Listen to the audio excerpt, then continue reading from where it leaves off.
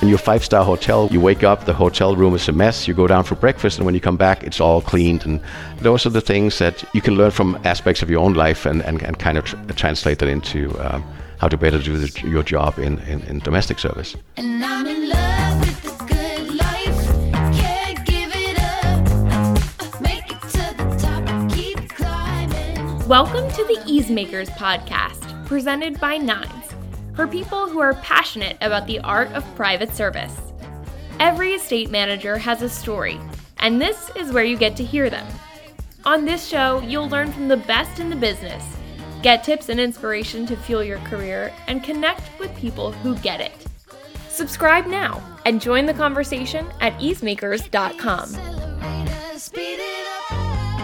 I'm Kristen Twyford, and on the show today, Mohammed Elzamor and I are talking with John Christensen, a 25-year private service veteran who served as an estate manager and then a director of residences, overseeing more than 10 properties at once. In this conversation, we're talking about his service mindset and how he balances his commitment to going above and beyond while still having a personal life.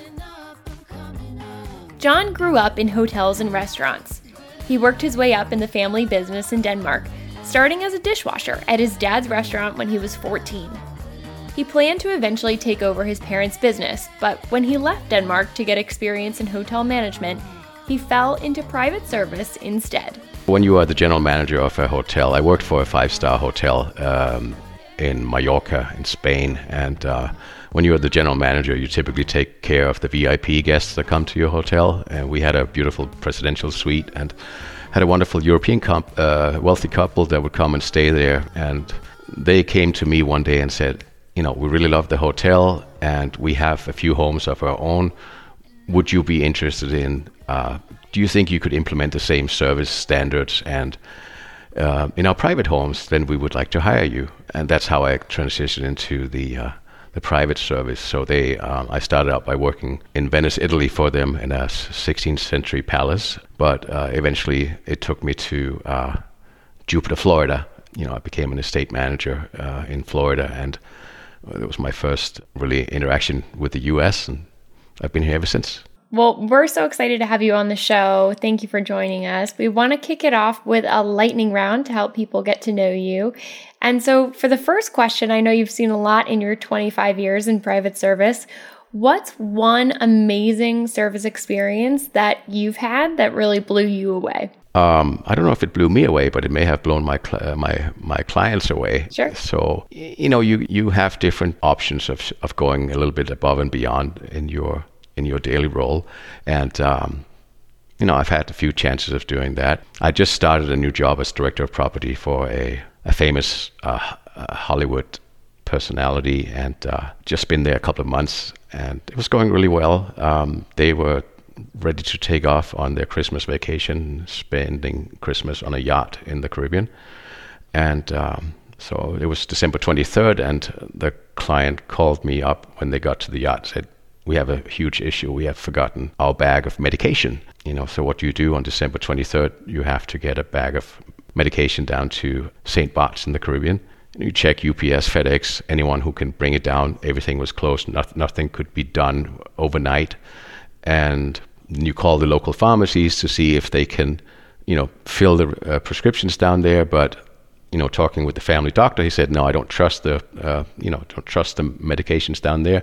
This is, you know, we need to get what the family has. And so with all options exhausted, I decided just to spend my Christmas vacation jumping on a plane and hand delivering the medications. And it was not easy to get down there on December 23rd with short notice. So it was a long flight from Los Angeles to Chicago to Atlanta to St. Martin, and then it involved private boats and private helicopters. So it became quite the ordeal. But the family had their medication, and it was a good start for our relationship, because it shows that, you know, as an employee, you're willing to go above and beyond, you know, to perform your job. And that's one of the things, one of my big pet peeves in this industry, because I do a lot of hiring of estate managers for various clients, and I'm looking for someone who has a hard service mentality, someone who's it's not just a job, but they know what service is all about and they want to provide it. Amazing. And I think that's a great teaser for the rest of our conversation, but we'll get in a couple more lightning round questions before we get there. Mo, you want to go next? Yeah, John, what kind of project gets you excited? I've always been into boating, so when the people I worked for decided to get into yachting and put me in charge of overseeing yacht construction, that's probably one of my favorite things to do. I have been involved in builds of some amazing mega yachts, and the people we work for don't have time to go to all these interior design architect, naval architect, all these meetings with the shipyards. So, fly back and forth, typically to Europe to meet with the shipyards and just follow that entire process of, the first beams of steel being welded together to this $200-300 million yacht rolling out for sea trials and delivery to the clients. And it's an amazing process. It's just, it's such an involved, it's so many moving parts, so many people involved in producing a yacht, and being the go-between between the employer and the shipyard is just something that I really have enjoyed. And other sorts of construction as well. Renovation of historic properties. I think it's really cool to go in with a nice big budget and being able to take a historic property and bring it back to its old glory. That has been some fun jobs as well. I love what I do. It's a super interesting job, and no 2 days are the same, but that's just two examples of things that gets me excited. Yeah, those are great ones. What's on your private service bucket list? Is there anything that you haven't done yet in your career that you would love to do, or something that you would love to do again? That's a good question. Bucket list. We have days where we're doing stuff that's not so much fun, and other times we do things that was like, this is why I'm here. I think what has been the most fun is doing private concerts for clients. When you have some mega pop star or entertainer brought in for the family's anniversary or birthday or something, you put together an amazing party with a multi-million-dollar budget where everything just has to be perfect. It's just exciting to create your own little mini concert with chefs flown in from. I've done a private concert with Andrea Bocelli where the whole night was a Tuscan night. We did it in the U.S., but it was a private concert with him, and I also flew in chefs from Tuscany, and most of the food stuff came in on a jet. So just trying to make this super authentic experience, that it was a night in Tuscany. Something like that. Bucket list items, I've done it, but I would love to do stuff like that again because it's a lot of fun. That's fantastic. I mean, just those 3 stories alone, I'm already blown away. John, who's your favorite fictional private service professional? So that means I will have to watch TV, right? Correct. If you have the time to watch any television. Well, I'm not really sure if I have one. I did watch Downton Abbey, a few episodes, and the butler there is a kind of a cool guy. It's such a different world that they portray in that from the world that we live in here. I've worked in formal households, but it's not nearly as. But he seems like a pretty cool guy. Well, John, we want to get into the heart of our conversation, which really builds on what you were talking about with that service mindset and going above and beyond, and how you have a mindset like that while still maintaining some kind of balance in your life, which I think is something that a lot of private service professionals struggle to do. So I want to start out by talking about where you first started. How do you think growing up in hotels and restaurants really shaped how you think about service? Can you think of some moments during your upbringing where you felt like you learned something about service that really helped shape who you are now as a service provider? Absolutely. The first and most important lesson is that it's not a 9-to-5 job. You work when the clients or the customers are there. And if the customers do not show up, you don't have a job. And the same thing with the private service. If you're not providing the service to them, you're probably out of a job fairly quick. So I think that's one of the things that people need to give some thought before they get started in this business. It can be a 9-to-5 job, but most of the time it's not. yes, I have people on schedules that are more. I mean, it's a fixed schedule every week.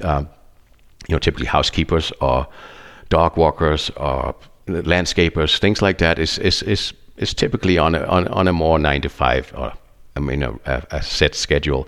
But when you start talking about being an estate manager or an executive assistant, then your timing is completely based on what the principals need.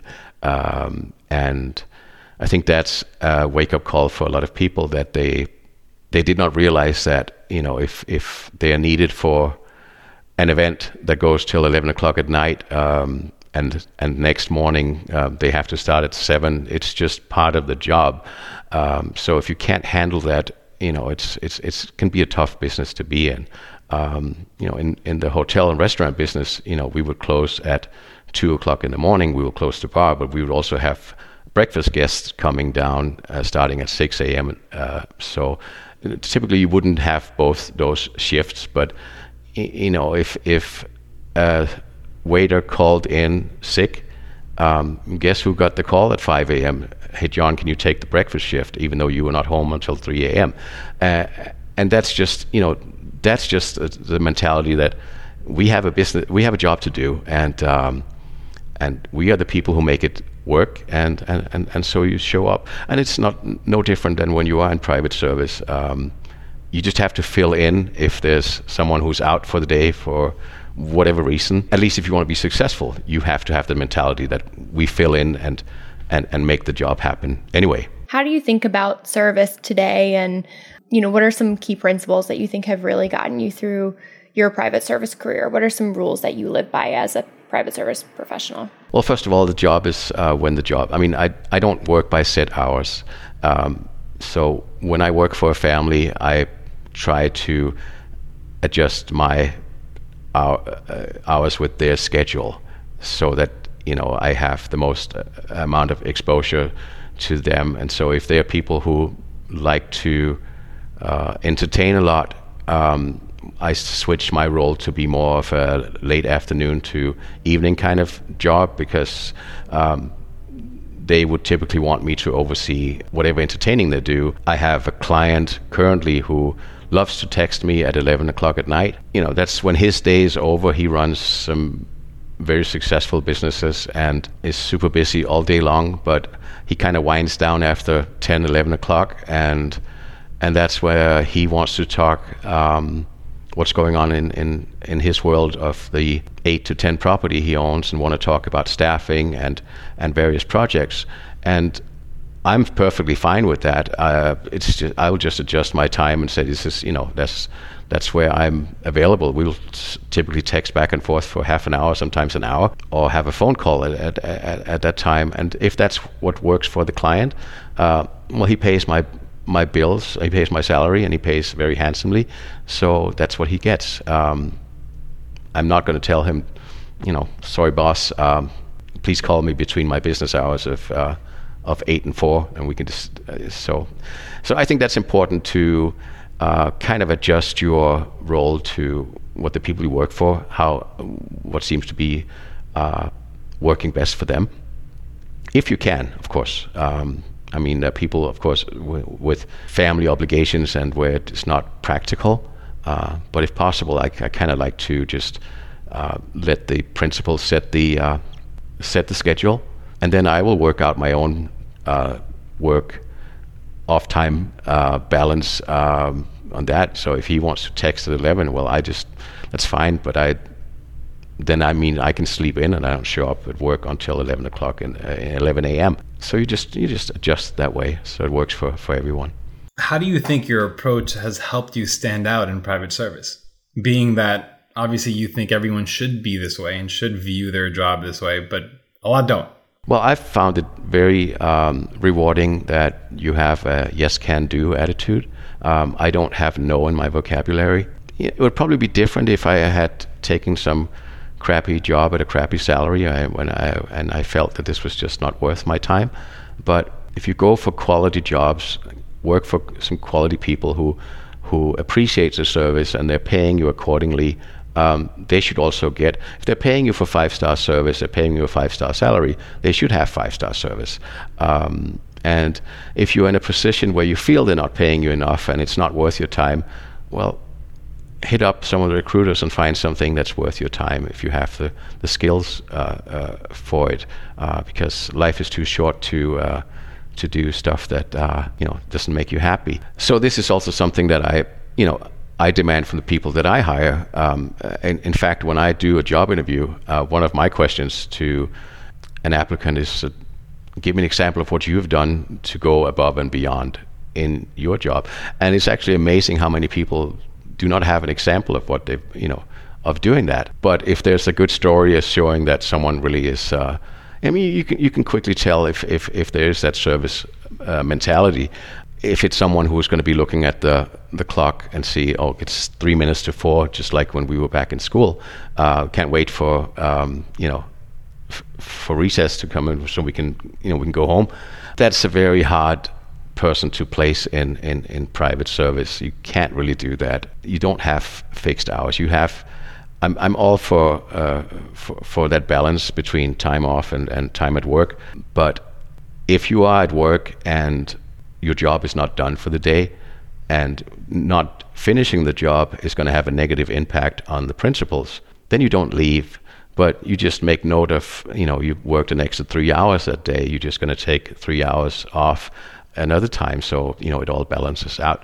Speaking of looking for that trait in those that work for you, are there any exact or specific questions that you ask to find that information? It's more like a natural flow of conversation when you talk, and you get a good understanding of, you can squeeze in a couple of questions and give you an idea of where they're at. And also, talking about their typical workday in prior jobs, you get an understanding of how they look at this position. If it's something that come in, work your 8 hours and go home, or if it's something where you can tell when you interview a person if they really like what they do and they put some pride in making sure that the people who pays your salary actually get some value out of what you do for them. So I think it's something that you, after a few interviews, with different people, you learn to read people and see where they're at. I want to get back to what you said about balance. I think so many private service professionals have that service heart, and yet they feel like they can lose their balance, where when you are going above and beyond, it can be really hard to take that time to recharge. It's easy to get into a situation where you feel like you're being taken advantage of. And it is hard to do things like, giving up your own family Christmas and, jetting off to the islands to deliver a bag of medication, So how do you work through that, and how do you find balance in your own life? Well, I've often used my job as a way to have some amazing experiences that was fully paid for. So, as a director of properties, you typically have properties, multiple states, multiple countries. I've managed private islands and things like that, and yachts. So once you have a good relationship with the people you work for, they typically don't mind. In my case, I will bring my girlfriend along. If I'm going to if I'm going to visit one of our Manhattan properties, I will typically make my meetings, schedule my meetings Thursday and Fridays with vendors and staff, and then spend the weekend in New York with my girlfriend, or spend the weekend in the Virgin Islands with my girlfriend, because it's all my travel, hotel, and everything is already paid. So it's just an extra plane ticket. I'm at work, and she can enjoy some time at some interesting locations, and after hours we can go out for dinner. And so I've done that so many times, turned a business trip into a little fun getaway with the family. But one of the things that I know why you bring this up with the balance, because it's one of the things that I have landing on my desk a lot from the estate managers that I have hired and working for me, that they often complain that they are always working. What I have found is that a lot of times it's because they've had 2 or 3 days, really long days, and then they're exhausted, and then everything is hard and they don't want to do it anymore.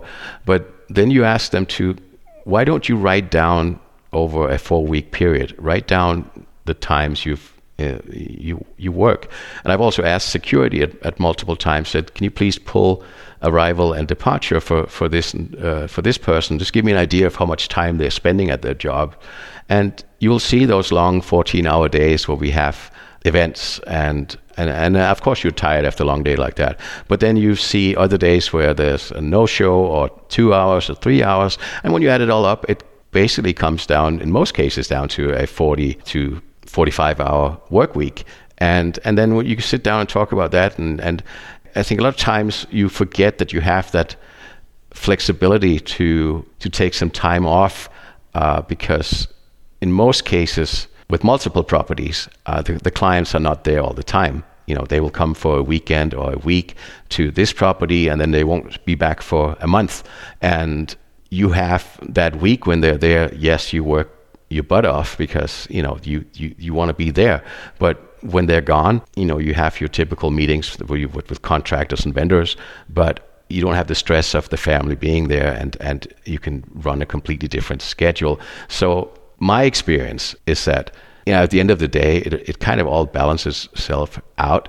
But if you are in a position you're working and you feel that you're working too much, unless you are working for someone who are complete idiots, no one wants to have staff that's overworked. So if you are in a situation where you feel that you are being taken advantage of and you work too much, try to take a period of maybe a month or two and write down every day what it is that you do. And then when you have that data from that period ready, and if it shows that you're working 80-hour weeks or 70-hour weeks and you have no time off, well, go to the principal and say, this is where we're at. This, as you can see, this is not something that I can do in the long run. This is, no one can work so much. What can we do to fix this situation?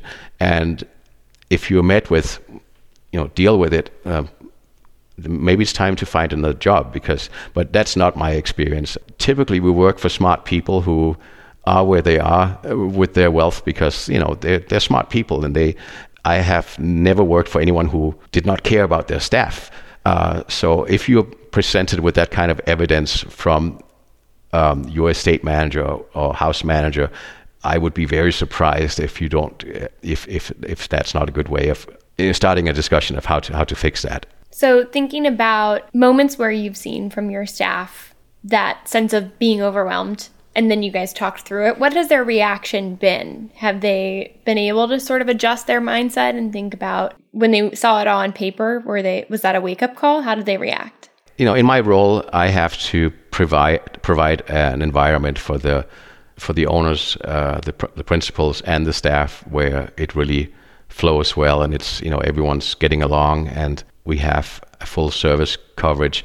And my job is to look at the hours needed to provide for the principals and make sure we have adequate staff for that. So if you're in a position with a director of properties who does not care about your long hours, then you have someone who is they're not doing their job. Then I'm the advocate for both. I mean, both the employees and the employer, because I have two roles that I have to make sure that they're not paying for staff that's not doing anything, or I have to put together a budget where it makes sense, but I also have to make sure that I have a happy workforce who wants to come and do a good job and are not overworked. So my job is to balance that, and I will definitely go to the principals and say, look, with all the entertaining you're doing with the 3 kids, the 5 dogs, and the 2 parrots, 2 housekeepers is just not going to cut it. I mean, they're now working 12 hours, 6 days a week, and so here's my recommendation. If we do this and this schedule, we'll add another person. Then very few examples where they will not go for that and say, because most of the people work for are very reasonable people, and they are presented with actual numbers. See, that's what I'm asking for from anyone who said, we work too much, we're doing this and that. It's human nature just to complain when we're tired and this. But I just want to see some actual documentation. So put down your hours, give me an idea of what it is, not just the last 3 days, but the last month or the last 2 months. And if there's a trend that you are working 70 hours or 80 hours a week, absolutely, let's fix it.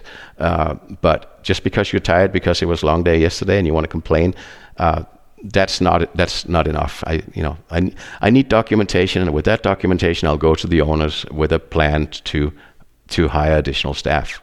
So burnout obviously can happen when you work too many hours. But let's say you are working a 40, 45-hour week. What about how you're spending those 45 hours? How do you typically break down? Obviously, you mentioned every day is different. You're being thrown a curveball. Every household obviously has different things going on. But generally speaking, how does that 40, 45-hour work week break down? How many hours are you spending putting out fires? How many hours are you spending preparing for the next month? And does that approach of how you use your time at work actually dictate whether you feel stressed or whether you feel like you're on top of your game? There are different phases in, when you're new, when you just started a new job, you have to learn everything about the property and the principles, and you may have stepped into a role where they didn't have much documentation of any kind, so you have to do all that. That's when your Nine software comes into play. You have to do estate manuals, and that can be stressful because you want to come in and do a good job from the beginning, but it can be difficult because you just don't have the right tools. But once you have your estate manuals and your procedures and all that in place, either you do it yourself or there are some services out there that will do it for you. I think you go more into an autopilot mode where you have your daily things that needs to be done, and it's not the same week to week, but you have a lot of elements that kind of are the same. You have your staff meeting on a Monday. You have your meetings with the chef on this day. You have a day typically where you meet with vendors for new projects, but your calendar is more the same. Of course, you're throwing curveballs all the time, but they're easier to handle when you know everything else is kind of running on autopilot. John, this has been an amazing conversation and so many good words of wisdom here. Any final pieces of advice for other private service professionals? Anything else that you would want to share? Yeah, I think sometimes you just have to sit down and think about why is it you are in this role. There's a chance of making a really nice salary working in this line of work. I mean, you can, as the director of properties, it goes anywhere from $200,000 to $400,000. I mean, typical range for that kind of job without any. Maybe have a bachelor's degree in whatever. They just want to see that you have some kind of degree, but there's really no degree in private service. So you have a chance of making a very nice salary. Estate managers, $100 to $250, depending on the area. So with that in mind, sit down and ask yourself, why is it that I'm hired? What is it that I'm doing? And the reason that you are hired is because the people who hired you, they're trying to simplify their own lives. They're trying to pass all the boring stuff and all the background stuff that they don't really want to deal with over to you. They're paying you to do all that. And put yourself in their shoes and kind of see what it is. I think that helps a lot of times in many aspects. What would you do if you were able to hire to have a payroll of $1 million a year for private service professionals? What would you have them do, and what would your expectations be? And I think when you do that, you kind of it makes it a little easier to get in that mindset of what you should be doing and why you should do it.